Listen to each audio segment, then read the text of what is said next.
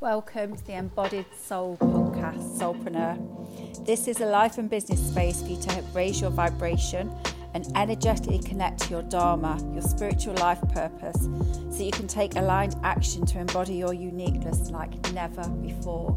You are needed in your fullest expression. I can't help but say good morning because it's 5:44 in the morning and this podcast was knocking at my head to come out. So excuse the deeper voice than normal. So this episode is about should I, how much should I invest in a coach? So the answer is, number one, nothing at all. However, if the question was, would investing in a coach make my journey easier, more fun? I'd feel supported. I'd be able to quantum leap and align and start my business with more ease, flow and belief in myself and strategy. Yes, if you have an authentic, aligned, knowledgeable coach who accepts you, meets you and helps you grow from where you are. So there's a lot of variables, and this is the thing in life. Nothing is ever black or white, this or that. We always have this polarity. And so what I thought I'd do is share my experiences about investing in coaching, because that's my role in my human design. My stories are the lessons, and the way that I tell the lessons with my training and knowledge is the wisdom. It's funny looking back because I've always invested in trainings for a certificate in my head, my academic head, because I've got a law degree and a master's. That was like a kudos, something that you invest your time and money in. When I first started my doTERRA business, I did invest a bit actually in coaching, and it was well worth it. I got very, very successful very early on, and actually without realising there was a prize. I actually got taken to Canada and America on the most amazing trip because of this coaching that was making me focused and really channeling my energy into what I wanted to channel it into. Not stopping, not quitting when my mind was going, this is scary. So that was my first time, but that was quite natural because the world I was in, people were doing that. What got scary was when the pandemic hit. So I'd got my in-person yoga studio. I'm self-employed. My husband's self-employed as a limited company, which made things a little bit more tricky in the pandemic in the UK. And so it was tough. It was worrying at the time in the 3D world. And so I quickly pivoted my in-person yoga studio to online. Did everyone come with me? No, they didn't. So there was an income dip. I couldn't teach my in-person essential oil yoga classes at my studio. So I had to I didn't have to do something. I could have just stopped, but I wanted to do something. I'm always going to do something.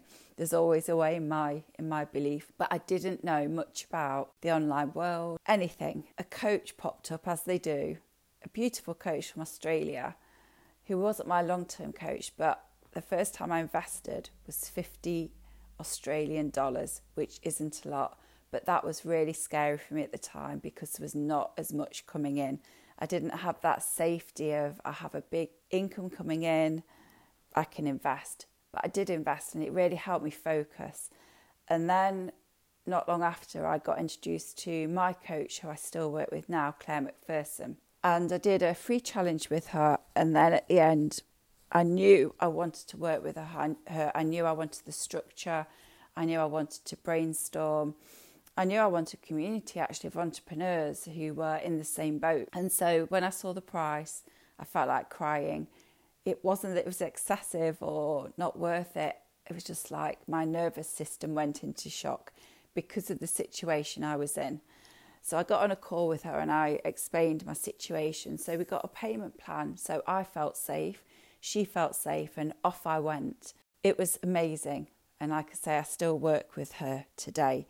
That fast-tracked me, that helped me build a base. It helped me figure out how I, as me, was going to operate in this world. And then in another business world that I was in, I was introduced to another coach. So I paid for what I thought was a brainstorming session, but really what I paid for was what we call a discovery call. A discovery call is where you decide if you want to work with somebody longer term or invest in them or not. Well, I didn't even know I was doing that. I thought it was a one-off boom brainstorm. But we got to the end of the call and she said, yeah, I think what you need is you need to invest in this £25,000 for, I think it was a 6-week group coaching call.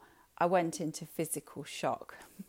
This is still the pandemic. I wasn't working with my coach at the time because that program had just finished. And I just went into meltdown. All my money blocks came up, obviously.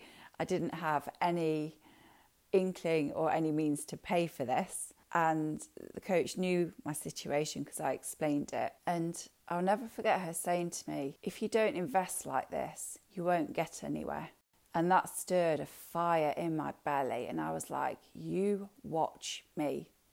So without any coach, but with the knowledge that I'd learned from my previous coach, that's as a proviso.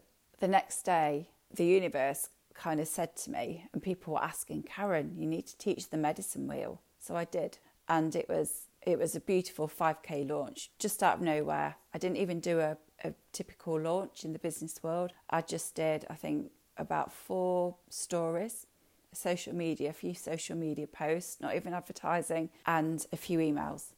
And everybody there said, I'm drawn to this work and I'm drawn to you.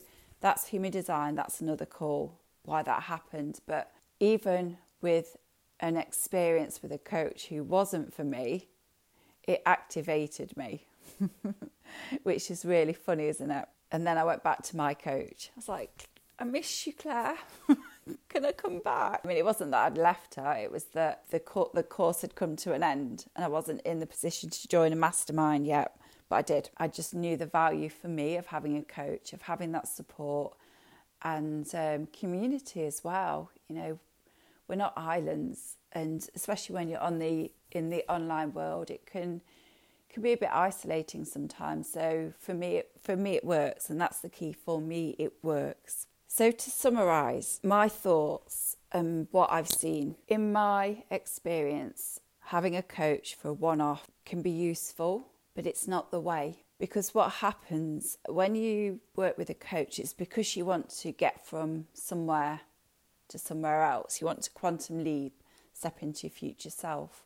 Or it could be that you've got a real specific goal in mind. And the beautiful and challenging thing is when you start on that path, what you had in mind might not be the thing. So if you don't have support and somebody who can see and help you navigate through that, keep your self-worth, keep your mindset high, keep your energy high, keep reminding you to do personal practices, you can stop. Whereas with a coach, they can help you see another way, a pivot, a side route to get to where you want to go. Because your mind, I know it's amazing and you love it and you've been told to focus on it. Your mind doesn't know it all.